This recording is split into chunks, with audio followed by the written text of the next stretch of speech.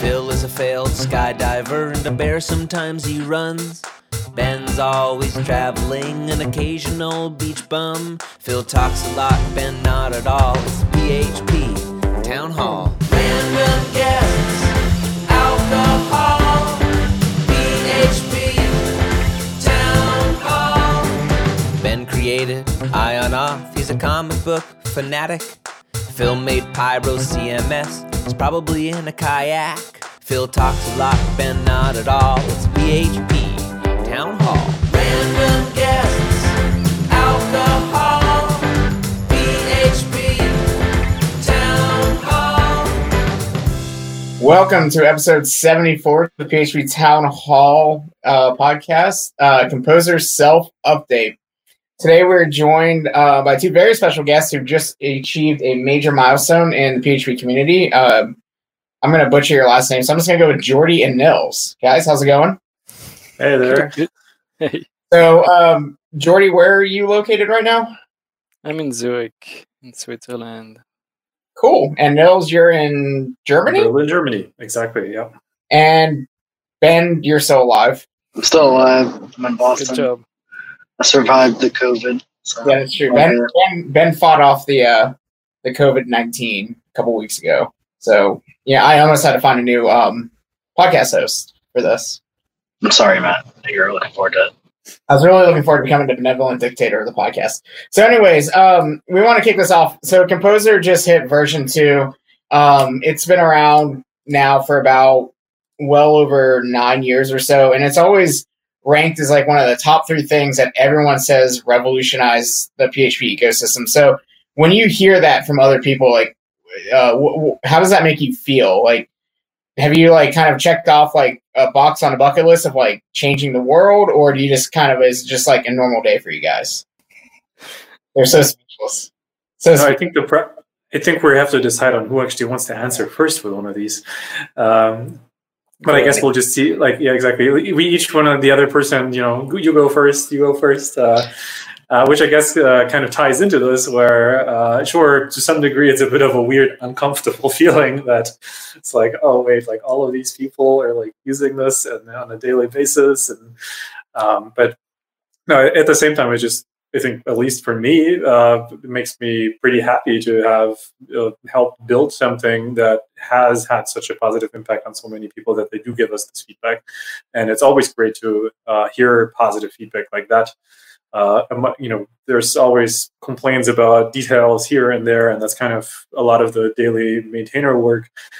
So it's very nice when people bring this up and list stuff. This has really changed the world of PHP. This has changed how my development works. And it's the same for me, too. I mean, I can't really imagine working on PHP projects without Composer anymore. So in that sense, I can relate to these statements a lot because I kind of feel the same way about the tool that I contribute to. That's a very good answer. I don't think we need to always each have a go, because otherwise it's going to take all night. Sure. So to go back to the beginning, like some projects we kind of know how they got started, like Laravel, Symfony, things like that. How did Composer like kind of get its start? Because it was around before I even started programming, so I don't necessarily know the whole story of Composer. I'm sure other people don't either. So was it just one of your ideas and you threw it out to like a mailing list and the other one joined, or were you two already like best friends and just decided to work on this together? So it started out, I think, with slightly different ideas than what it ended up being. And for me, the background or origin was that back then I was working on PHPBB, the forum software.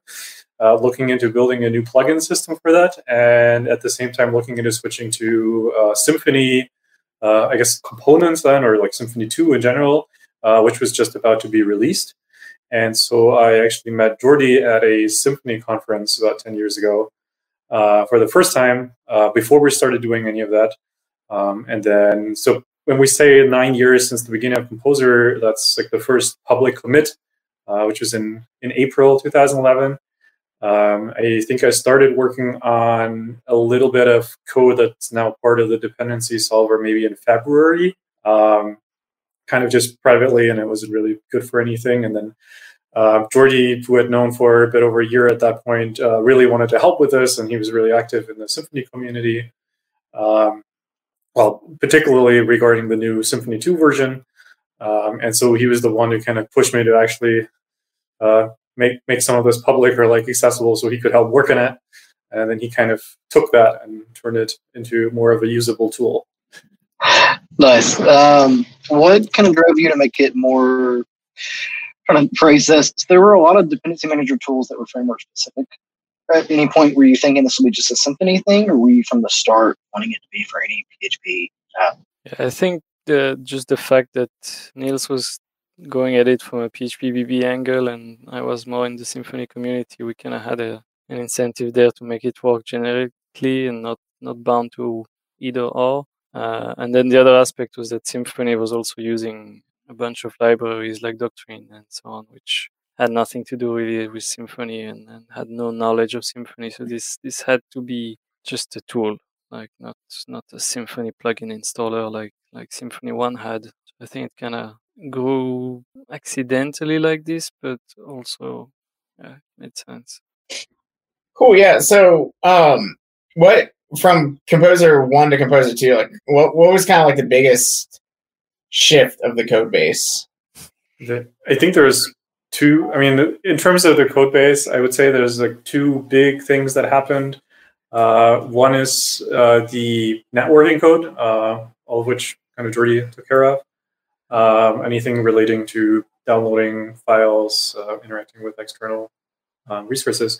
And the other part is kind of a structural thing in how the core installation process runs. So that's kind of the code that handles what happens when you run a Composer install or a Composer update, and in what order does it do what? Like, how does it call the solver, and what does it do with the output, and at what point does it write a log file, and how does it actually then start copying things into the directory? So, I mean, like, all that's black magic to me. And personally, like, thank you for doing it, because without this tool, I would be stuck with NPM, and that makes me just want to blow my head off. So, before like anything else, just thank you for writing such a great tool. Thanks. With either Composer 1 or Composer 2, like, what was or is the hardest problem you face, like, on a daily basis with working with Composer? You mean as an end user or As a maintainer? As a maintainer, like, I mean, I don't really. The thing is, like, with NPM, like, it sucks and it's terrible, and I hate it so much. The cool thing with Composer is, like, I just type Composer and whatever command I need to run, and it works. And that's honestly, like, the best part of Composer. Like, I don't have to think about an error. I don't have to think about searching through log files or anything like that. Like, if there's an error, Composer gracefully handles it. If it doesn't work, Composer kindly lets me know, hey, this is a thing. Or if it works, it just magically works. So, but like, as a maintainer, maybe like is it like the networking downloads, or is it telling people to stop being jerks? Like, what kind of stuff do you like is the hardest stuff you deal with as a maintainer of the project? I think at this point, because we ironed out so many of the kinks, and like you say, like, we just try to make it work most of the time, like, smoothly. I would say at this point it's mostly just people that come up with really weird use cases.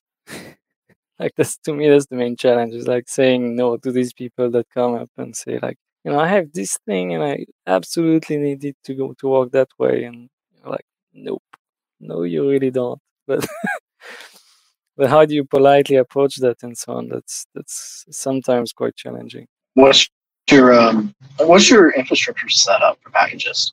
It's mostly AWS, like a few machines kind of handling the website and dumping the metadata, and then we have a lot of mirrors all over the place, which are just synchronizing this metadata, and just those are like read-only Nginx machines, which really don't do much. It's just like pumping traffic out. But so, do y'all maintain packages on top of Composer, or like has that kind of been shifted to someone else's responsibility? No, we very much maintain that. But yeah, go ahead, Niels. I was going to just explain a bit the history of that maybe as well. So the same way that I mentioned how Composer started with like a first couple of commits, I was actually also in spring 2011 that we registered the domain for Packagist, and it was kind of clear that we wanted to set up a separate repository, or you had to get a repository with a separate name. And we've been operating it ever since. For the longest time, that was mostly Jordi just owning some single box somewhere, which eventually reached its bandwidth capacity. So really the main problem there infrastructure-wise is usually just the bandwidth, the amount of JSON data that those machines are pumping out. And obviously you also want, little fault tolerance and obviously, of course, also geographic distribution, etc. So we started splitting that out more. And the way that we've been working on the infrastructure and actually taking some of these bigger steps and spending time with that is that we started working on Private Packagist in 2016, which is a paid service that gives you kind of your own package repository, much like what Packagist.org is for open source packages for everyone. And we use the money that we make with that service to pay for many, many work hours on Composer 2, on maintaining Packagist.org, and making those iterative improvements that we've been working on for the last years. So with Private Packages, you just brought up a really good point, which is that Private Packages kind of pays for y'all's work on Composer. Is that pretty much what you two do full-time now, is manage both Composer and Private Packages, or do you also hold down full-time jobs outside of this whole project? No, it's pretty much what we do. I mean, I still have historically another job on the side, but not. I mean, it's kind of like a part-time situation where I just still work on something else. But the work I do on Composer is fully like work time. Let's say I don't have to do weekends anymore, which is very good. And Niels is full time on Private Packagist and Composer and so on. Yeah, and I think we've split the work a bit over the years in that Jordi really handles all the maintenance work, the day-to-day GitHub issues, and getting an overview over pull request issues for the next release, building a changelog, etc. And I kind of just help out, step in places where he's like, oh, I really need your help here. This is something that you probably should take a look at. That's something about really well. And then for Composer 2, I kind of had some specific areas that I really wanted to make some improvements on. And my day job is more Private Packages than it is Composer Packagist.org. And at the same time, we manage to really, for that, Jordi mostly spends his work hours just on the open source tools. He helps it out with ups and a thing here or there on the Private Packages. But we're actually a team of 5 people altogether now. We've kind of managed to, really finance a position working on open source there. That's cool. That's a really great model, right? Because it's always a struggle to keep open source going because there's no income coming in. So it's cool that you're able to balance that and actually have sustainable income to support it.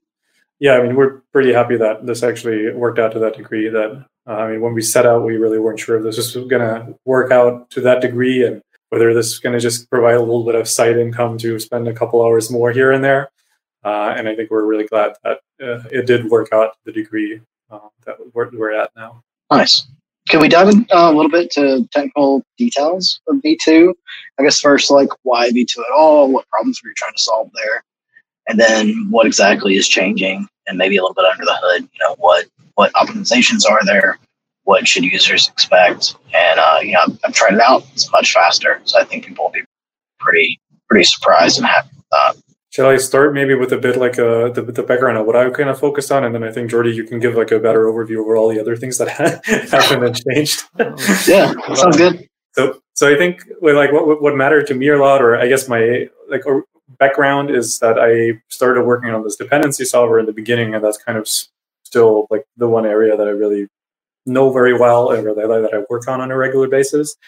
And so I think my main wish for Composer 2 was, on one side, obviously make some performance improvements, memory improvements, because that's always an issue for people. And we've optimized so much in Composer 1 within the framework that like what we can do, that there's hardly anything you can really get out of that anymore. And so the idea was to make some bigger refactorings that would allow us to restructure the entire process of how the metadata is loaded, how that's then used to construct these graphs that we then do dependency resolution on, and then how that gets actually installed in the end, to allow, first of all, to optimize this better, but second of all, to allow further improvements in the future. So I think we're not done with that yet. There's like plenty of ideas how we can further optimize. But it required some of these bigger refactorings and restructurings of the internal process. And that really is what resulted in the necessity of doing a Composer version 2, because this means that plugins are going to be incompatible. And then because of that, we kind of decided we're going to have to do a Composer version 2. There's lots of other things that we'd like to change if we're going to make a new major release that can have these breaks, even though we try and keep them to the absolute minimum for end users. So for example, like I said, plugins are one thing that really do have to change a tiny amount. Like it's mostly that there can be some interfaces that are incompatible. For most part, they work fine. You just kind of have to test them. Anyway, so that was kind of the origin of why we started working on a Composer version 2. And then in terms of technical details on the part that I focused on, what I was trying to explain earlier is that we refactored a lot of the process of how installation and update works. And I think what's actually interesting as a user also there is that we try to make the process a lot clearer of what a Composer update and a Composer install is. I think that when we set out to build Composer, we had this idea of a lock file, but we didn't quite have quite as clear a picture of the typical workflows people would have in the end. And so in terms of how the code was structured and built, a Composer update and a Composer install were actually kind of the same function, that just depending on which one you use, there's like a couple different flags that allow certain packages to update or not, but it's kind of the same code. And this leads to lots of problems. Like for one thing, it made the code kind of difficult over the time just to work with, but also to weird edge cases, behaviors that you don't expect, because the Composer update process in our view today should really be what takes the Composer JSON file, looks at what are all the remote repositories, which versions can I take, generates me a composer.log file. And then there's the Composer install process, which takes a composer.log file and just looks at the URLs to download files in there and sticks them in the vendor directory, and that's it. So they're kind of like two very distinct processes that do two very different things. But because they kind of came from this same set, for example, one of the inputs to Composer update in version 1 is what you currently have installed in your vendor directory. This kind of came from before we even had this concept of a log file, and at the same time, it was kind of hard to remove because install doesn't need that, right? Because the install step where you want to get your vendor directory into the same state as the log file needs the vendor directory as some kind of input to know which packages are already there, which ones do we have to update, which ones do we have to remove. But the update process, if it starts taking stuff from your vendor directory, that leads to really weird edge cases where some package doesn't exist remotely anymore, or like in your Composer JSON, you made like a typo, but for some reason a package with that typo actually exists in your vendor directory. And then this generates a valid log file that tries to install some package that doesn't actually exist anywhere outside of your own vendor directory on the machine that you happen to be developing this on. And I think the most common scenario for this is actually metadata changes. So if people move a package from one Git repository to another, or like with private packages, we have this where like if you mirror certain packages, then this metadata is also stored in the vendor directory. And for efficiency reasons, or which again, during a Composer install makes sense to just leave the vendor directory as it is, Composer update in version 1 would have actually take this metadata and just stick it back in the log file. So you're really trying to get like the up-to-date metadata for a package, and instead of downloading this from the network, it would just take it out of your vendor directory. So you have to kind of delete your vendor directory to make sure that you can generate a clean log file that somebody else can then use. And that kind of stuff was just really hard to fix in Composer version 1 because it requires these major refactorings and like the order of what all of these things happen. And so as an effect, for example, in Composer 2 now, when you run one of your typical Composer update commands, instead of previously where you'll just get a list of these are the packages being installed, removed, updated, you will now actually get first a set of operations on the log file. So it'll tell you like this was added to the log file, this was removed from the log file, this was changed in the log file. And then second, it will tell you these packages that now got installed into your vendor directory, this was removed from your vendor directory. Because these two things may not be the same thing, right? Like just because like if your vendor directory may not even be in sync with the current state of the log file. So when I'm updating like my one package from version 1 to version 2 in the log file, it may actually never have been installed in the vendor directory because the last time I ran a Composer install was before this was even added to the log file. Because some colleague did that, for example. And so those two things are just like very distinct processes. And that's a lot clearer in Composer version 2 now. And yeah, I guess Jordi should fill in a bit more on the other things that changed, like all the networking stuff, and all the cool other small features here and there. Yeah, so I think what you highlighted is, to me, it's actually one of the biggest features is that like the outcome of all this like nerdy internal changes is that things are way more predictable, and that's really essential because in terms of like bug reports that are impossible to reproduce, this will really help a lot. Otherwise, yeah, we have parallel downloads, both for packages, which is like something like Prestissimo used to do as a plugin, but also for the metadata. So that means really like updates will also be much faster. A bunch more internal changes there to the metadata, which should lead to hopefully improvement in like bandwidth and so on. Together with that, we also do like, because we download things in parallel, it actually makes more sense to download all the things and then install them. So that means that when you run a Composer install, it actually should do like all the network stuff it needs to do first, including like Git repos. If you have things installed as a Git clone, it will go and like do a Git fetch and all of these, just to make sure like you have all the stuff needed to be ready to install. And when that happened, it actually does the installation on disk. So that theoretically, I mean, unless things can still go wrong sometimes, but it's in most cases the problems happen with network. So that means in most cases you should have, if a problem happens, it's going to happen before it touched the vendor directory. So you don't end up in a weird state where you like updated half the packages, or something got removed and like it couldn't install again or something like that.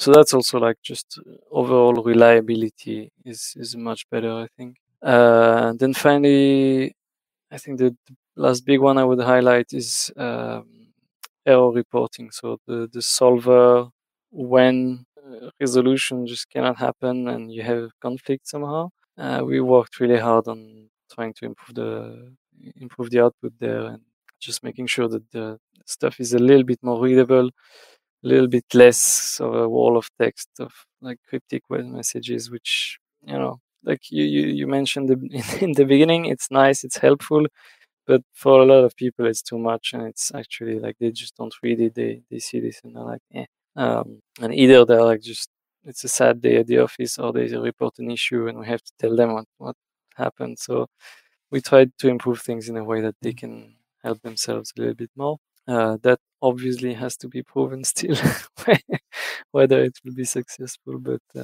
I'm hoping. Other than that, I mean, there's tons of smaller things, which, smaller or bigger, I'm not even sure anymore. Like the list is growing, like it's getting insane. I published a blog post last week. If you wanna go, you can go on blog.packages.com. And the last post there is this update on Composer v2. It includes like also the link to the changelog and so on. So I guess if you're really interested in getting the full picture, that's the best place to go. I think to just get back to what Ben already said, so I think one big improvement is going to be performance. It's going to be difficult to say exactly how much this improves what and where, because there are like a lot of different factors at play. There's the whole parallel downloading of metadata packages that Jordi spoke of, which is going to make a huge impact for a lot of people where this is kind of network constrained, where that's typically the case with composer commands. But then there's also the issue that a lot of people face with the amount of memory consumption. And that's been improved through a couple different steps. On one side, through the changes to how the metadata gets loaded, to some of the optimization steps that we've added that we can do now that we've restructured the code, some of the internal changes we've made to the solver. And another one that I think is kind of cool that might actually be like understandable, like something that we don't have to like dive deep into some code now, is actually that because of how we've restructured this, it's a lot easier for us now to optimize partial updates. So partial updates are this thing where you run composer update with a particular argument, right? If you're just trying to upload one package or like 5 packages, or you can use the with dependencies flag to update one particular package and its dependencies. And most importantly, actually, this is also what's run under the hood if you run composer require for a package name, which is very commonly used now.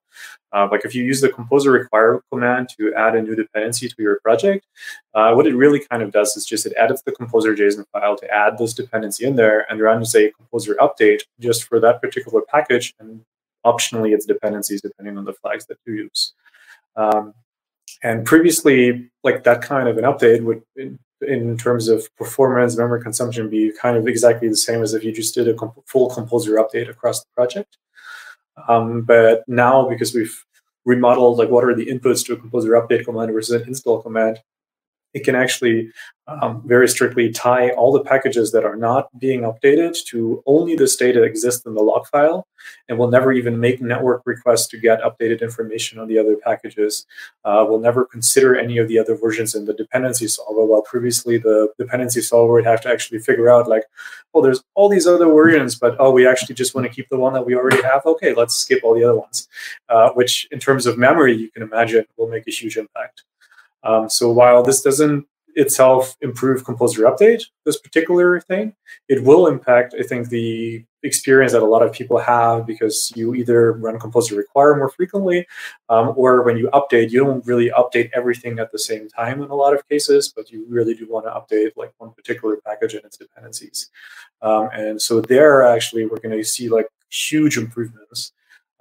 Even with the general composer update for everything, I've seen some reports now, pretty big projects that report somewhere like 50, 65% memory reduction, performance improvements, some even higher than that. So, and then a partial composer update is going to be even a lot more than that. So I'm really looking forward to seeing more people actually try this out and getting a few more numbers, because this will depend a lot on this particular project you're working on. And what our tests show is not necessarily what you'll end up seeing in real life. So I'm kind of really curious to hear from more people testing Composer, how that goes. That's awesome. I'm pretty excited about it. In my testing at work, it saved about 20% off of our Composer install time, just with a fresh. Just the Composer install, or yeah, just like with the log file present. Yeah. Mm-hmm. Yeah. So I think there you're mostly benefiting from like the parallel downloads then. Yeah. Yeah, and that's even using like an older package server, right? It's not packages. Yeah, so that's kind of what I mean. Is like depending on which part, like, if you're running Composer install or Composer update, if you're running a full Composer update or Composer update just for some packages, like your performance changes are going to vary, because there are a lot of different elements that get run for each of these different commands, depending on the situation that you're running in. So it's kind of difficult to just give a, here's the number for how much faster it is, because it really depends. Cool. What's your release plan for this? I know you're in like a beta stage now, right? So what's kind of the plan for what's next? I think the bottom line is it's really always just when it's done. But I'm hoping within like a month or two we can get to a stable, just because at this point unless anyone reports really critical issues, it seems to work fine. I've been using it on my projects like for months, fixing tons of edge cases already like that. So I mean, we now see like, I don't know, I checked yesterday, I think it was like 0.6% of updates happening via Composer 2, which is not yet much, but it's still like, it's big numbers. 0.6% of big number is still quite something. And so I would say it seems to be working mostly fine, as we were not seeing an onslaught of issue reports. So yeah, I think it's really mostly about getting a last couple features in that we want to get in, and just stability fixes, and then we should be good to go. So you said the main BC break with this is plugins, right? Are there any really popular plugins that you're working with to get upgraded, or that you're worried about this breaking? So actually, that's what I was just about to mention. Is that I think the stability of Composer itself is there, but the problem is getting the stability of the ecosystem, right? Like it's because of all these plugins. Like if your project uses any of the plugins and you run a Composer update with V2 right now, most likely there's just no available version of the plugin for V2. So you're gonna get a conflict saying, hey, some package wants Composer plugin API 1, and you're using 2, so that just doesn't resolve. So I emailed like a bunch of plugin authors a few weeks ago, or possibly a month ago at this point. I just looked at like the top by downloads. I don't remember how many, like top 50 or something, and emailed most of them. That didn't really help a lot, to be honest. But I mean, it's how it is. Like people are busy, and it's also kind of weird times with all this COVID-19. It's things are not running as they should, and so it's just taking a while. And I think I've seen like some people starting to send pull requests as well to plugins.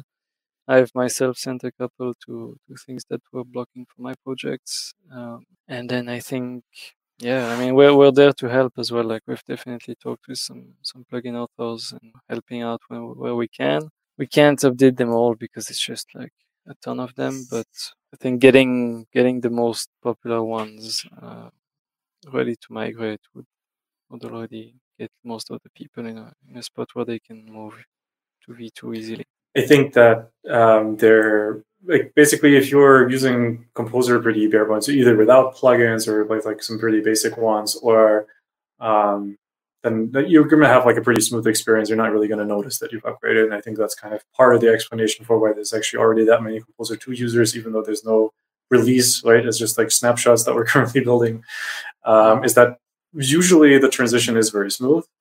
But there are going to be a couple, or I think that's what we need testers for now, is there's going to be these particular niches.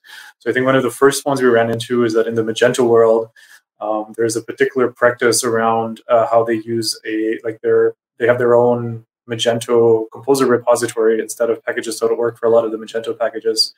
And so they kind of helped us uncover a particular behavior change that was probably have been fine for pretty much everyone everywhere else. Maybe there would have been a couple edge cases here or there, but that just really didn't work for their use case.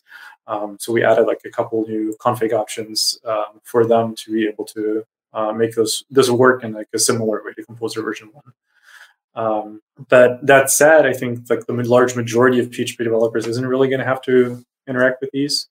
But that's why also as we get more testers now, we find a couple more of these, I guess, niches which have very specific workflows or that use some kind of tooling that itself accesses Composer or like the generated files by Composer in some way that we are not aware of, that we're just finding out about now. Those are really the only places where upgrading has a bit of a hurdle. Like by default, like Composer JSON does not need to be edited. Your log file will install just fine with Composer 2 if it worked with Composer 1. With always the one caveat, as long as the plugins are actually. So to kind of like you touched on it there for a second with like the whole Magento issue. Is there any sort of like long-term support for any Composer 1 version, or are you really hoping to get as many people migrated up to version 2 and then move forward from there? So we're definitely hoping to get everyone migrated like as soon as possible. There are a few aspects to that. Is that, I mean, the first one is maintaining two versions is a pain, like both for just dealing with the code, but also already now we're seeing like issue reports are coming in and people don't mention which version they're using. It seems to make sense or not, and like it's just having these two major versions which behave very differently is just it's just very confusing. So that's one aspect. The other aspect is packages.org, which we really don't want to keep maintaining the v1 metadata forever, basically. So so an LTS kind of thing where we're talking about years, definitely not. I mean, if we can avoid it, it's not gonna happen because it's just pain for no gain. And so yeah, I think like the other main thing we did for that is that V2 actually still supports PHP 5.3, which these days is kind of crazy. Let's be honest, like it's 2019, 20 now. I'm still in 2019 now because of all this COVID-19 stuff. But it is 2020, and like PHP, I don't know, like 7.1 has been deprecated, I think, EOL last year. So people still relying on 5.3 is just insane, right?